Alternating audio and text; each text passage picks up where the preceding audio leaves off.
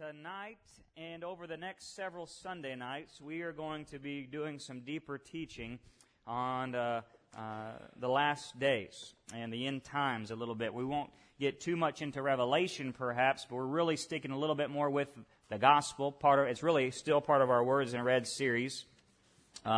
So Jesus really did emphasize the second coming in the Gospels, and so that's kind of the side we'll stick with. That we will tonight. We're going to talk about the rapture. And kind of go into what the Bible says about it, and we'll just kind of have an open forum, pretty like kind of a Wednesday night Bible study kind of type here tonight. And then next Sunday night, we'll hopefully get into the tribulation and the Antichrist. And then we're going to get into the second coming and final judgment after that. And if you have any questions over the course of these studies or whatever, feel free to email me. My email's on the back of the bulletin and on the church website. Facebook me, however you want to do that. But I do want to make sure we answer questions, but we may not have time to answer all the questions here in our few minutes here tonight, but we'll get those, and I'd love to chat with you more about it. But if we'll just follow the handout tonight, but let's pray real quick and ask the Lord to be with us as we study His Word. And I believe tonight it's going to be kind of cool. We're going to learn a little bit about Jewish weddings, and it's kind of appropriate being Valentine's Day here in 2016. But Lord, we pray over tonight, Lord, as we study Your Word, God, that it would be a lamp unto our feet, a light into our path, God, that we would just have it illuminated in our hearts, God, that we would just magnify Your presence on this world today, God, we would have Your Word so deep and rooted in us, God, that, Lord, nothing could steal it away, and nothing would cause us to turn right or left, but God, that we would just be so confident that Your Word has been proven true so many times, God, that we know it'll be proven true again, and we hold to that tonight. In Jesus' name, everybody said, Amen. Hebrews chapter 9, verse 28 says this, So Christ also, having been offered once to bear the sins of many, will appear a second time for salvation without reference to sin to those who eagerly await Him. He came once to handle the sin issue. Now when He's coming back to those who are eagerly awaiting Him. Everybody say eagerly. Eagerly. And if you look in the New Testament at the first few chapters of Luke, that God came down on Jesus Christ, manifested to a group of Jews who were eagerly anticipating Him. And so likewise, the way He came the first time is going to be to a devout group of people who are eagerly anticipating His second return, second coming. Ever since the beginning of Christianity, we have experienced tribulation or persecution, and ever since we've been anticipating that He'd come back, right? And it's our promise, the Bible says, it's our blessed hope that one day we're going to see Him, whether it be for some of us, it may be through death, but we're going to see Him. And He's going to raise us up from the dead.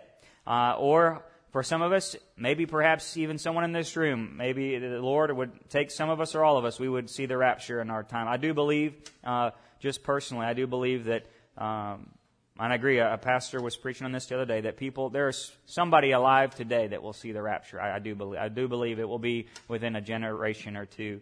So we are called to watch and pray. It could happen today, tonight, tomorrow. There's nothing prohibiting it from coming. But the fact is, He is coming. We're going to enter the study just knowing that He is coming. John 14:3, If I go and prepare a place for you, I will come again and receive you to myself, that where I am, there you may be also. A number of times Jesus mentioned His return should give us some emphasis, some indication of how important it is. And He began talking about it 6 months before His death. And how many know, when you think about death, you really want to start thinking about what's going to happen, right? And the same is true. 6 months before He was about to die, He began really talking about His second coming to His church. And so God has a plan, and He still does. Think about it this way, that His kingdom of heaven came down to earth. In the New Testament times, the first century, the kingdom of heaven stepped down to earth through His birth. The victory over sin came at the cross, and the victory over death came at His resurrection, and the victory for His church is going to come at the rapture. So He's handled all those issues before, and our victory is coming at the rapture. And we're going to talk about later, He's going to have victory over the Antichrist and the world's kingdom at the second coming. And finally, He's going to have victory over Satan and his kingdom and all of those false prophets at the final judgment. But to accomplish this mission, He had to go to heaven and receive full authority. And we're going to talk a little bit about that in the Jewish wedding. But let's do a little overview here. You have on your handout, I've listed some overviews of some things. These are not in necessarily the right order because the Bible is full of mystery. But you can look in Revelations chapter 18 through 20 and get some of this out of here. But number one, we know that these are things that are going to happen, okay? I'm just going to tell you some things and some key words you want to know. If you don't know what these words are, maybe you've come back into the faith or you're new to this, or maybe you've never really studied end times. These are words you're going to really want to look up the definition to, because number one is that we know that the economy and the power of man will fall. That's given. And Revelation 18 talks about the fall of Babylon, which is the ruling economy of the world's economy. What's our economy built on today? The dollar, right? The Western economy rules the world today. We know that there is coming a day where the biggest economy in the world, what rules the world, will fall. And number two, we know that the church will be taken to heaven for something we call the marriage supper of the Lamb. And that's through the rapture. And we'll talk about that in a minute. But we do know, number three, that there is going to be judgments through the book of Revelation where God is repeatedly giving over many judgments. We talk about the 7 seals, the 7 trumpets, the 7 bowls, that 3 times 7, 777, God is repeatedly allowing things to happen on the earth through the book of Revelation. And I'm not going to get into that. I believe we're in part of those seals now. But that those things are happening, and He's allowing these things to happen to draw men to Himself, to wake them up, to say, hey, get ready. I want you to repent and turn to me. And so the judgments will come. There'll be a thing called the Great Tribulation, which will be the most intense, severe persecution of believers and Jews that the world has ever seen. And we'll talk about that some. And that there is going to be an Armageddon, a last days battle at Har Megiddo, which is a place in Israel. Armageddon is a place in Israel. The Battle of Armageddon, the valley, the Jezreel Valley. That's where that is, a big, huge valley in Israel. There will be a battle there, and the Antichrist nations will rise up. And after that, Jesus Christ, the Bible says in Revelation, He's going to come on a white horse with the armies of heaven. He's going to bring down wrath. He's going to strike down all those who come and assemble against Jerusalem to fight against His army. And that's the second coming. Antichrist, false prophet, all these guys will be killed. Satan will be bound for 1,000 years into the abyss. And after church tonight, come up here and kind of look at these things that I'm just picking out. And we're going to come, I'm telling you all in advance, we're going to come back and we're going to walk through it. But this is kind of a good poster that I have in my office that Miss Shannon made for us. And so Satan will be bound for 1,000 years. Millennial reign is what that is called. Satan's freed once more, and then he's going to tempt the nations one last time, and then the final day will happen. God will purify the earth by fire, and there will be a great white throne judgment. At that great white throne judgment, every person on earth, there are 2 books. We don't really know the name of the second book, but the first book is called the Book of Life. And those not found in the Book of Life will be cast into eternal fire, in the lake of fire. And the second book is kind of the Book of Works, and every person will be judged according to both books. One, you'll be judged according to those works, but you're only going to get into heaven if your name is in the Book of Life.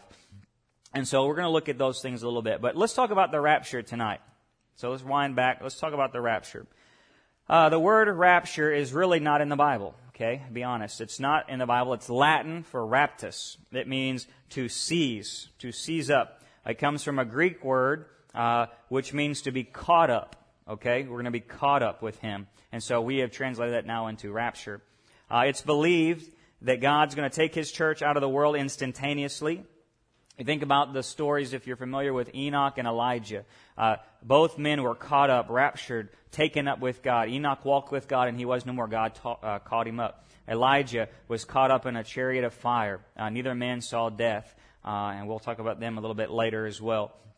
But that's the rapture. He shows us these things. We see Jesus Christ ascended into heaven, after His second coming. That's rapture. And Paul calls this our blessed hope. It means he believes that Christ is going to snatch us up without setting foot on the earth until His second coming in the Battle of Armageddon. So we're here in this church age We're in the middle. All these things have happened. That God has moved from the creation to the fall to the flood to Abraham to Moses through David. We're in the church age now, and we are waiting at the precipice, at the very beginning. We're waiting for this thing we believe called the rapture of the church. It's the gathering. So let's look at some scripture real quick. Turn with me in your Bibles, if you have them, to 1 Thessalonians chapter 4, verse 14. 1 Thessalonians chapter 4, verse 14. And you can look ahead into 1 Corinthians 15. You'll have those notes in a minute. But 1 Thessalonians chapter 4, verse 14. If you're there, say amen. Got one of you. We got a couple JBQ kids in here. All right. 1 Thessalonians chapter 4, verse 14. The Apostle Paul writes, and he's writing to, let me give you a background. He's writing to a church that he had just went there and he had talked to them about saying, Jesus Christ is coming back. But here's what happened. In the meantime, Paul leaves. He goes to another church. Well, people start dying. You know, people got old and their time was called. All right, so they died.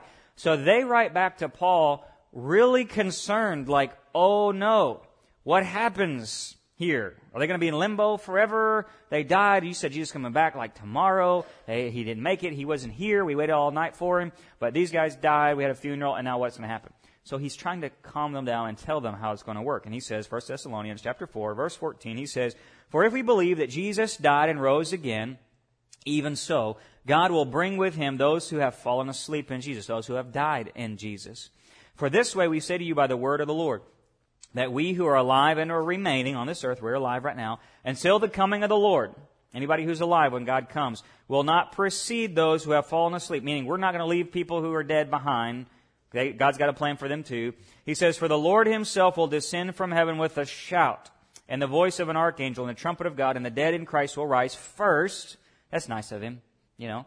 Rise first, and then we who are alive and remain will be caught up together with them in the clouds to meet the Lord in the air, and so we shall always be with the Lord. Man, that's a good line to end on that. We'll always, never, ever, ever separated from God again. Man, that's so good. Because you wonder sometimes, you're like, man, I hope I make this. I hope I don't fall away from some of us who maybe you've fallen back and forth a few times. Man, to be with God forever and you know I'm done. All my work, all that effort, all that trial, all that tribulation, all the worry, stress, forever. Man, you know what it's like to go on vacation sometimes? You actually get to that point where you can turn it off and you're like, wow, this is wonderful. But you know Monday's going to come. Man, can you think about this? An eternity with no Mondays.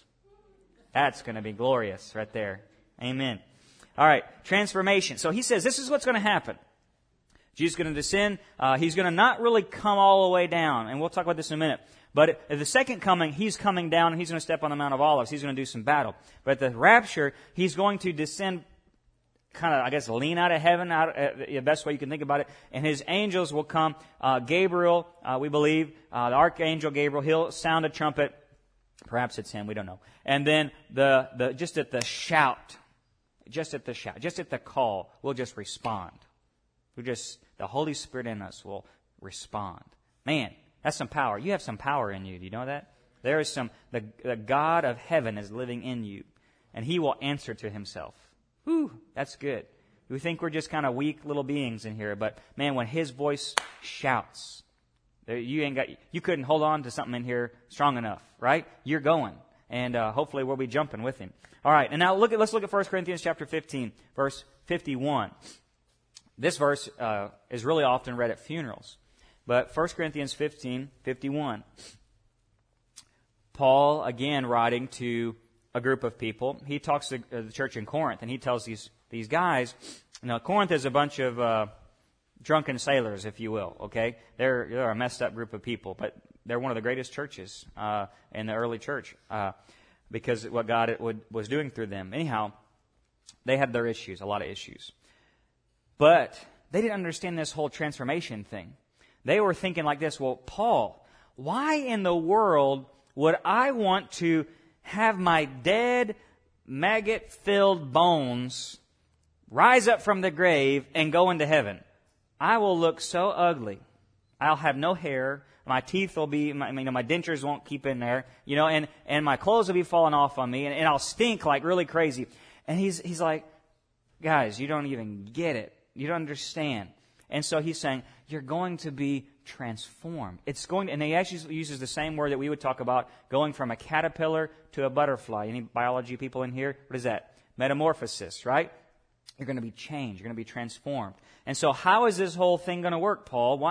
Why would I want my dead... They didn't want it. They said, I'd rather just have my normal body. Why would I want my dead body raised up? Can't he just start over? Now, here's what he says. 1 Corinthians 15:51. He says, behold, I tell you a mystery. We don't understand it. Really, science doesn't really understand how that caterpillar turns into that butterfly. We really don't understand it. We can't replicate it. We don't get it. But there's a mystery here. And he says, we will not all sleep or be dead, but we will all be changed, transformed in a moment, in the twinkling of an eye, at the last trumpet. You know what twinkling is? Some of us have contacts. You get a twinkle a lot. I'm not winking at you. My eyes are dry.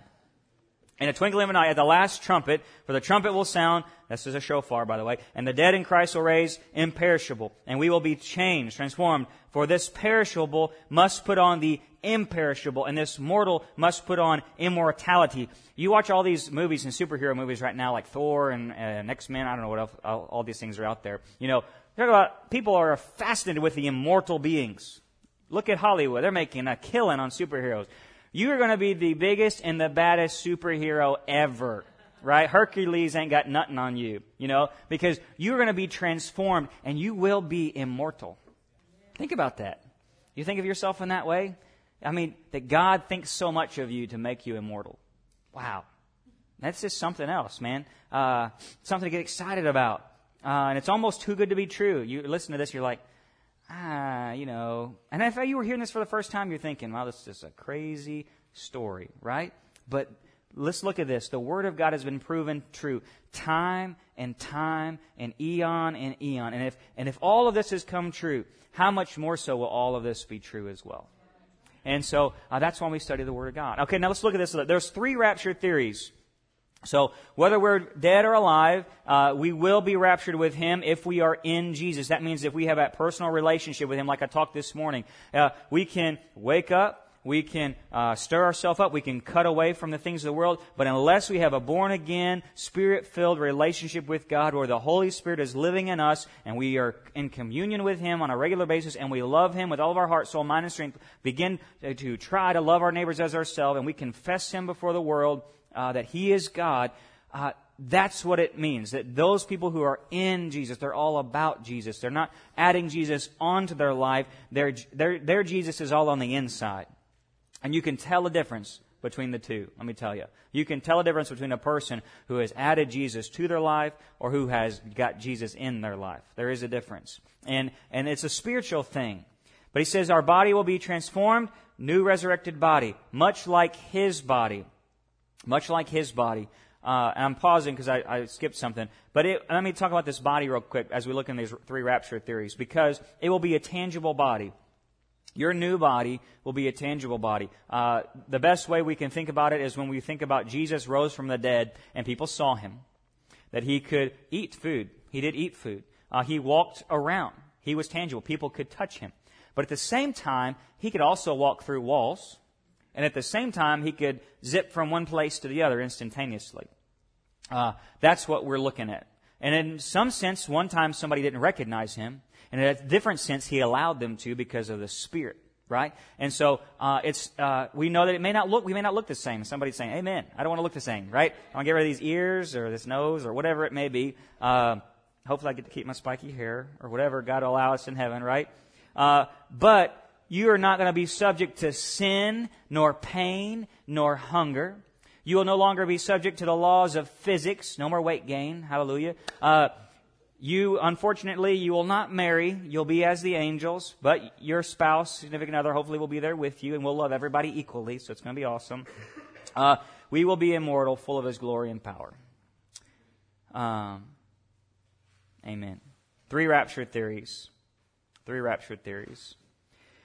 Those of us who teach a literal 7-year tribulation I will not go into that on my personal views, but I will basically say, when we look into the Bible and we look into Revelation, and we begin to read Numbers, there's a thing called numerology, basically to understand that apocalyptic literature, okay, and I'm talking about, you notice things in the Bible like 40 days and 40 nights, 40 years in the wilderness, 3 this, 7 this. He went to there 3, 3 days on the cross, 3 days in the grave, 3 days in the belly of the whale. There's a lot of numbers in the Bible, 7s and 3s and 40s. Those things mean something. Oftentimes, God does use literal 3 days, literal 40 days, literal 40 years because He wants to teach us something. But sometimes in apocalyptic literature, like the book of Revelation and Daniel, those numbers are there not literally, but there to teach you something. They're there to teach you 7 or 3, meaning perfection or completion, right? So we could very much experience a 7-year tribulation, that there is a literal 7 years, or 3.5 and 3.5, and we can talk about that later on next week. Or that could be that there will be a perfect season of tribulation, a complete season of tribulation, okay? And we'll get into that a little bit more. But I want to talk about these 3 rapture theories because there are 3 things that you'll find in different churches, what they view on the rapture. Number 1, there is what we call post-tribulation rapture, meaning that God will come, Jesus will come after the church age, when He's ready to come. He will come at the end of the book of Revelation, right at the same time as the second coming. That the second coming, when He descends on the white horse, coming to fight the battle of Armageddon, after the 7 seals and the 7 bowls, or 7 trumpets and the 7 bowls, after the Antichrist is established, after the great persecution on Jews and Christians, that post-tribulation means that we're going to go through the darkest times in human history, and then He will come, and it'll all be at one moment. That's post-tribulation. It means that, but during that time, these people who believe the post-tribulation believe this. They believe that God will help Christians endure persecution by the Antichrist, that they will stand up to not take the mark of the beast, that some of them, like Elijah, you may have to be fed by ravens. We just have to rely on God to get us by. I mean, even some of the best Christians in the world and best believing Jews in the world went through the Holocaust. I mean, God did not spare people from the Holocaust. God allowed that persecution to happen. It refines His church. It draws His church together. It builds up His church, persecution. It makes us serious about really what we believe and why. My family actually fled Germany after Hitler came to power. My great-grandfather was fighting against the Nazis. My family is German. They did come over here on a boat, and my grandma grew up speaking German and all that kind of stuff. And so they were Christian. And I have a great aunt that was in a prison camp. She's with the Lord today. But I'm going to tell you what, that woman was a mighty woman of God because of that season in her life that she had to hold on. So there is tribulation. We should not, let me say this, we should not automatically think, well, we won't have to go through tribulation, or we won't have to go through some severe tribulation. People around the world today are being beheaded, dragged through the streets for their faith, all kinds of things I've talked about in this sermon series before tonight. There is tribulation in the world today. There's a very, very severe tribulation in Africa and in the Middle East today. Even in India, it's growing. In North Korea, horrendous tribulation in North Korea. There's a pastor from Canada was trying to get books. This happened just the other day. Pastor from Canada who is Korean trying to get Bibles into North Korea. They arrested him. He's in prison in North Korea. He's trapped. He can't get out. He's in prison for an indefinite number of years. We don't even know. Canadian citizen. But, there's just things like this that we know that this is going to happen. And to the credit of post-tribulation, and I will say this, okay? And we're going to go into this a little bit more. But to the credit of those who follow post-trib, okay? One of the credits is that in the Gospels, in the New Testament, most of Jesus' words are blended. Most of His words put the rapture and tribulation in a real fuzzy way. Rapture and the second coming in a real fuzzy way. And often He will talk about both in the same paragraph or the same sentence. And we have to have discernment of the Holy Spirit in that. And He did that for a reason, because He doesn't want us to know when it is, right? And so there is some credit to that.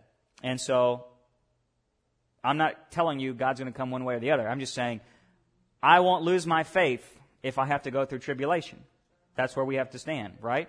If God, like I preached this morning, what do we have to endure?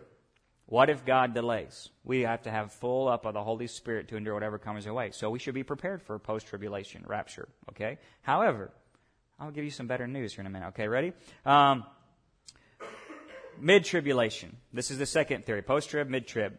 Mid-tribulation rapture. It believes that you'll see the rapture as a distinct event that's before the second coming, that delivers the believers in the middle of the great tribulation, which perhaps may be a 7-year period, we do not know, and that they often believe that the first half may be more peaceable, and that the second half, when the two witnesses of God come down, and again, I'm saying things perhaps that you don't understand yet, maybe you haven't studied, but that they believe that somewhere in the middle. I will say, for the mid-trib, we would rather have mid-trib than post-trib, right? Amen. However, mid-tribulation rapture is the least supported theory of the three.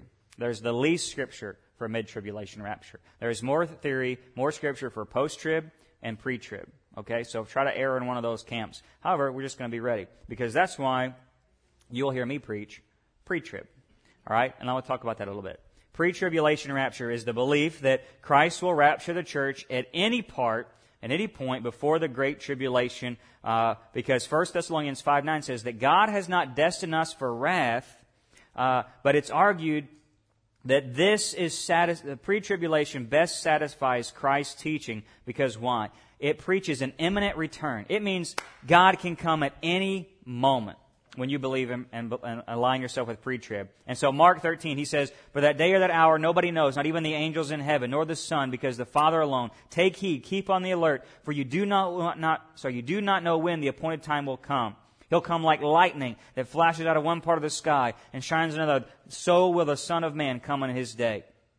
Thessalonians, He'll come like a thief in the night. And so it is best, no matter when He comes, I'm just going to say this and we're going to move on. No matter when He comes, in the church age or in the tribulation age or in the book of Revelation, no matter when He comes, we are to live as if He could come at any moment.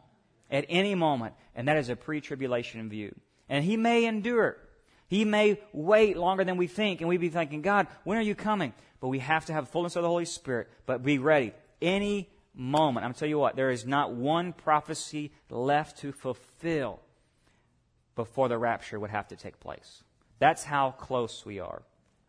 Let me talk to you a little bit, and I got a few minutes. This is where we're just going to get interesting. Let's talk about the Jewish stuff. How many people like talking about Jewish stuff? All right, we got a lot of fans. Okay, very good.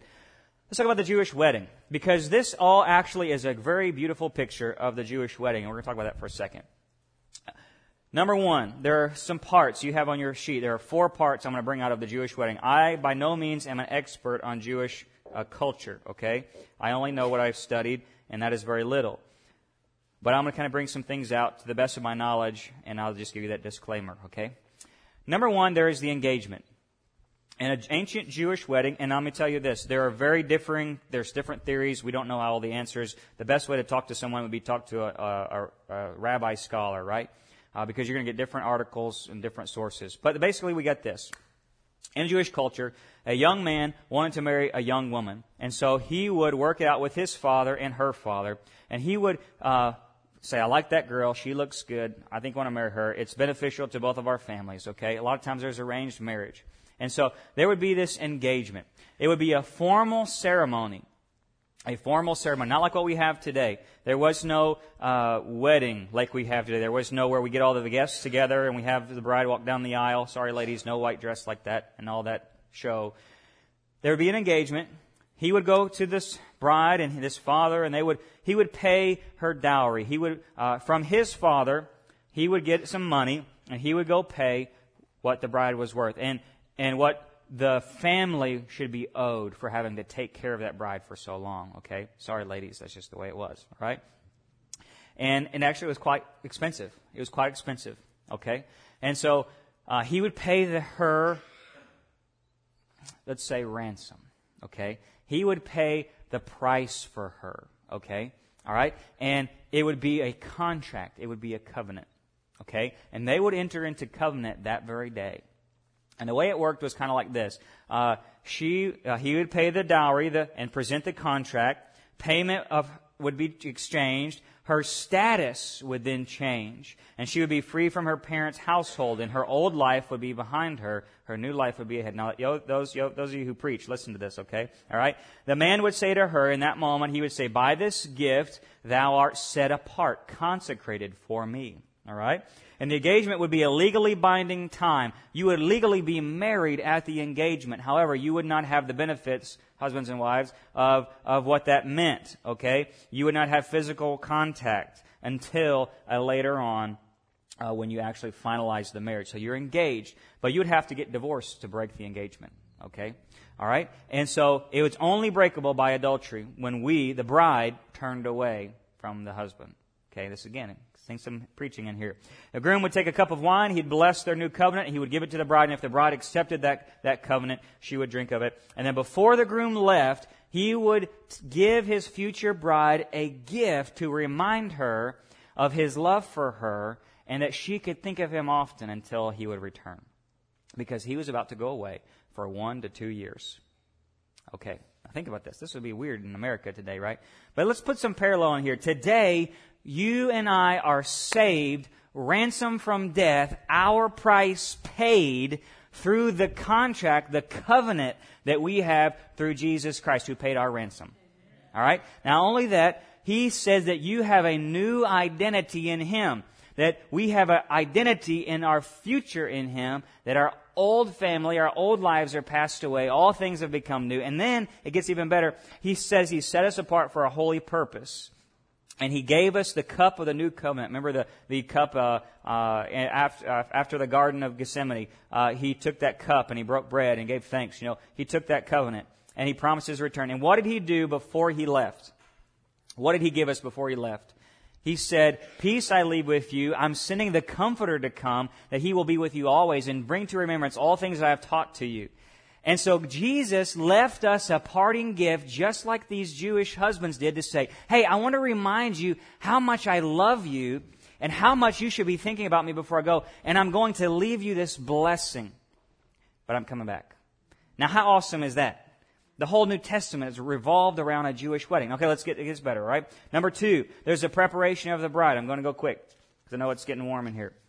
Preparation of the bride. This engagement lasts for 12 months. And while the groom prepared a new addition on his father's house for it was a canopy, basically. It would be maybe a different room or a place on their property, but he would begin to make a place where they would have it's called a chuppah, basically. It's a canopy. It would be a place where they would go in and have the ceremony and the final consummation of the marriage, okay? So he's making this new home for her, okay? But he's going to make another home. But this is just for the wedding night, the wedding week. And so in his father's house, there are many chances. In his father's house, he would add a room onto. Or in his father's house, he would make this room. And then he would make this room to the specifications of his father. Because what they didn't want, guys, is this little young man. Man, I really want to marry this girl. She's really, really hot. And I'm going to hurry up and get it married. No, he's like, you got to make this room right. You got to get all your things in order. You got to get it all together. And so he would make this room for the wedding feast. And he would go build him a new house or buy him a new house as well. And so he had to do all those preparations according to his father's wishes. And when his father was ready, then he could go marry his bride. Okay? And so he would do that. And along the way, this is all happening. She, the bride, would be consecrated. She stayed at her mom and dad's house. When she went out in public, she had to wear a veil. All right? Paul talks about this veil, all right? She had to wear a veil so the world would know she's engaged, so she's set apart. She's not going to participate in the things of the world or any other boys. She's going to be set apart. And she would know that she had to make her wedding dress, and her bridesmaids had to make their dresses, and all these different things. And there was a general time. We know about a year from now we're going to get married, okay? But the exact day or hour was not known. The wedding day, think about this, ladies. Your wedding day would be a surprise. How many ladies could handle that? You're like, no, that is not the way the American wedding works at all. Guys, we don't have anything to do with it. This is all on the dudes if you're Jewish, guys. So convert to Judaism, ladies. You don't have to do any work, of the wedding. That's not how it is now. All right? So he's making all the preparations at home. He's building a little sanctuary for him and his bride. a canopy for that week of the festivities, so the week of the marriage. He's building a new home. She's preparing herself. She's wearing a veil. She's staying covered and keeping consecrated. And so she doesn't know when he's coming. But what she had to do, when she knew the hour was getting close, so it's about 12 months. He said it'd be about now, okay? His son coming is going to be surprised. So I got to have all my bags packed and ready. Come on now. I got to have all my bags packed and ready. Her bridesmaids had to keep lamps of oil full, and she would have her wedding dress ready to go. And she actually had to have bathed, taken a baptism to ritually purify herself and be ready. And she would have that makeup on all the time. She'd have her hair done all the time because she knew young boys often like to steal away, catch up, sneak out at night, and go steal away in the midnight hours. Come on. This is Scripture over and over again, right?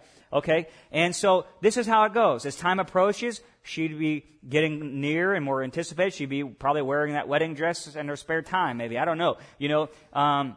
But our covenant with Christ is the same way. It's a binding contract. But it's not completed until He comes and gets us. We are sanctified, set apart.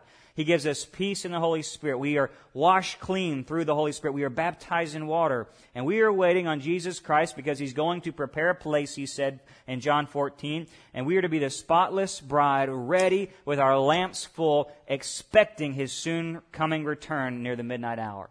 That is Scripture. He wrote all this. Isn't that cool? I mean, he wrote it that way. He defined it. He came to this earth and said the right things at the right times. He did the right things at the right times to make a beautiful mosaic picture for you and I. Now, this is awesome. Let's get even better. The procession, number 3. Special guests got invited to the wedding in advance, okay? These are the witnesses, the 10 virgins I talked about this morning. And they would be expected to wait for the final announcement of the exact day and time.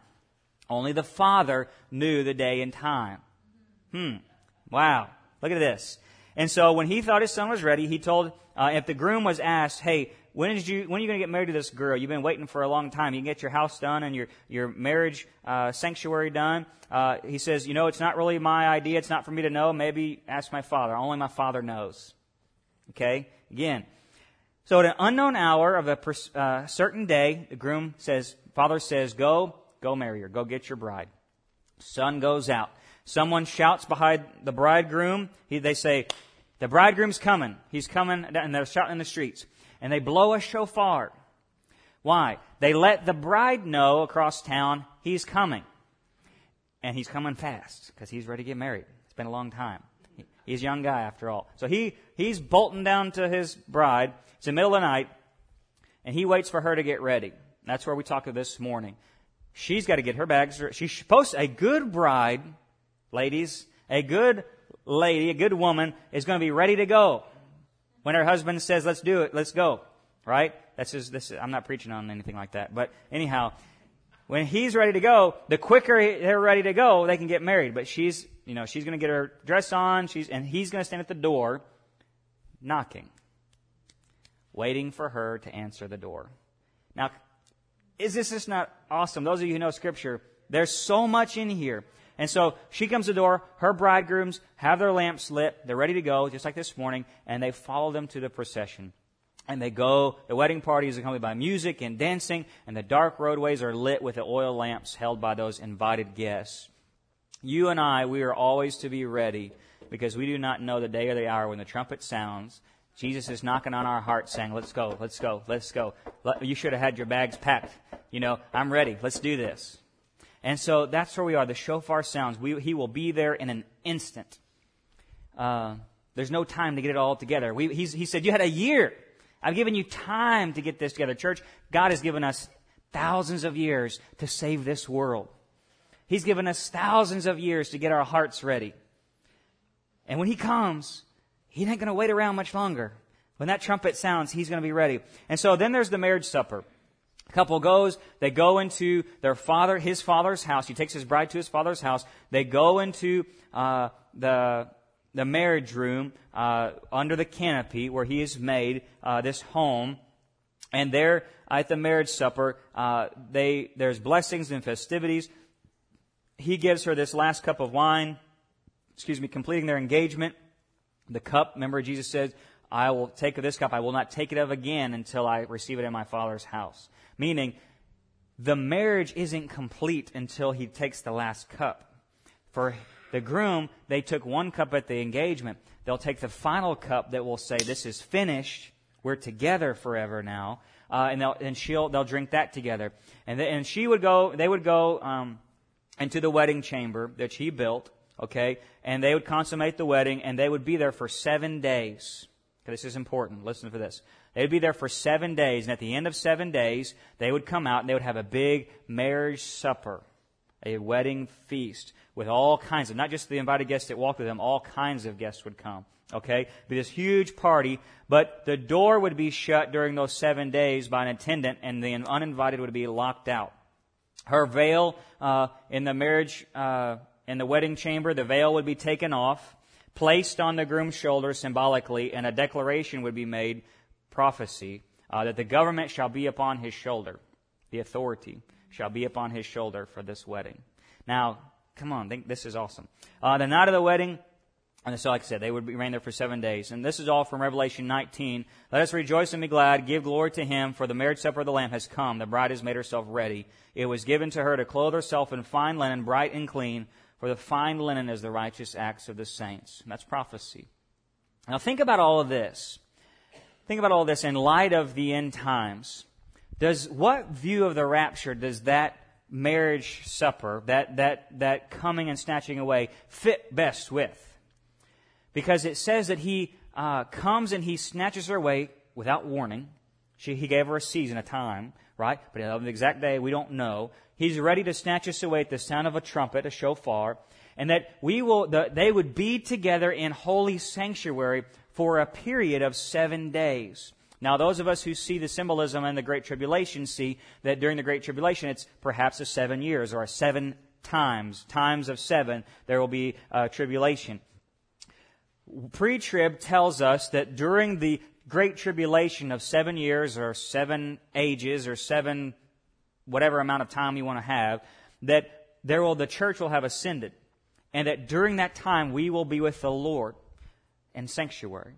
And so that to me shows that God is really not destined His bride to be on this earth during the worst of it. That He's going to rapture her out. We're going to be in sanctuary with Him for that time. And then at the end of the 7 years, or the end of the 7 times, then there is the marriage supper of the Lamb with Him. And that is the great celebration where both Jews and Christians, those who have gone through the tribulation and perhaps not taken the mark of the beast and they have been killed, they will all be killed.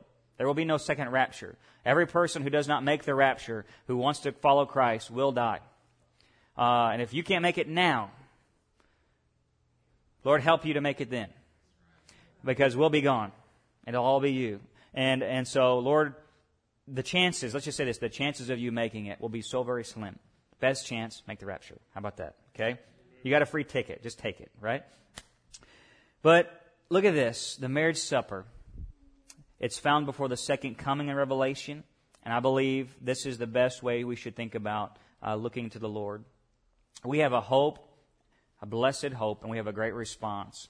And our response, and I looked listed on there in all the verses I think you should look at, our response. What is our response to this teaching and to this thing? Man, I really think, go look over this again. Look over this Jewish wedding.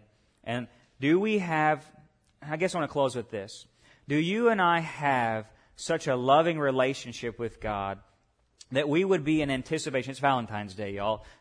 Those of you who have significant others, or you've got grandchildren or a close family that you love so very much, do you long to see them when you haven't seen them in a while?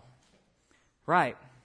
And how much more does God long to see us? This morning, I'll be honest, on my way here, I was listening to that song, Midnight Cry. I just began to weep. And it wasn't me weeping. That doesn't happen very often, where the Holy Spirit just comes over me and just begins to weep. Because there was something in there I believe God wanted to talk to us this morning and this evening about, and that is that God is longing for you. God longs for you. And how do we long for Him? That there is going to be a day where God is so... Can you imagine, those of you who've been married before, or you remember what it was like when you were young, you just couldn't help but wanting to be with that person. I remember talking to my wife, we didn't have texting back then. We had like instant messaging, just all hours of the night, we're not supposed to be up, but we're talking, just teenager goo stuff, you know, what it's like when you have those little romantic days, you know, 16, okay? But it's like, Jesus, just think about God and not get weird about it, but just that God longs to be with his bride, the church. He's in anticipation. He's weeping over her. He's saying, God, Dad, can I go? Can I go get him? I'm ready. Dad, he's just like, just a little bit longer, son. Just a little bit longer. They're not ready yet. She's not ready yet. We got to get everything ordered. You know, there's some more still coming in. I'm wishing that everything would get packed and everything would be ready to go. And so we are supposed to watch and pray, be on guard, dressed in readiness, Luke says. Our prayer should be, God, your kingdom come, your will be done on earth as it is in heaven. God, like it ends in Revelation, come Lord Jesus, come quickly. Are we a people who just longs to be with God, like he longs to be with us? And the final one was work and obey. Hebrews, I'll close with this. Hebrews 10:36 says, for you have need of endurance, so that when you have done the will of God, you may receive what was promised. For in yet a very little while, he who is coming will come and will not delay. He's coming. He's coming. And let's be a people, man, who just love him to death. Literally. Man, just love him. That we just so excited for what he's got. And if that doesn't excite you, how much he's ordered and orchestrated this whole thing for you, to paint you this beautiful picture, tell you, you know what that whole Jewish marriage thing, you know what that is to tell you? That's to tell you how much he loves you.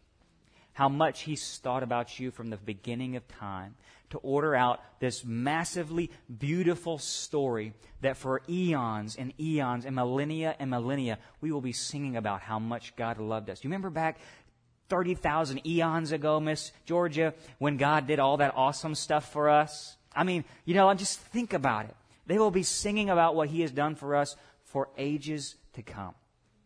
That's how much God loves you. That's just unbelievable how much he loves you.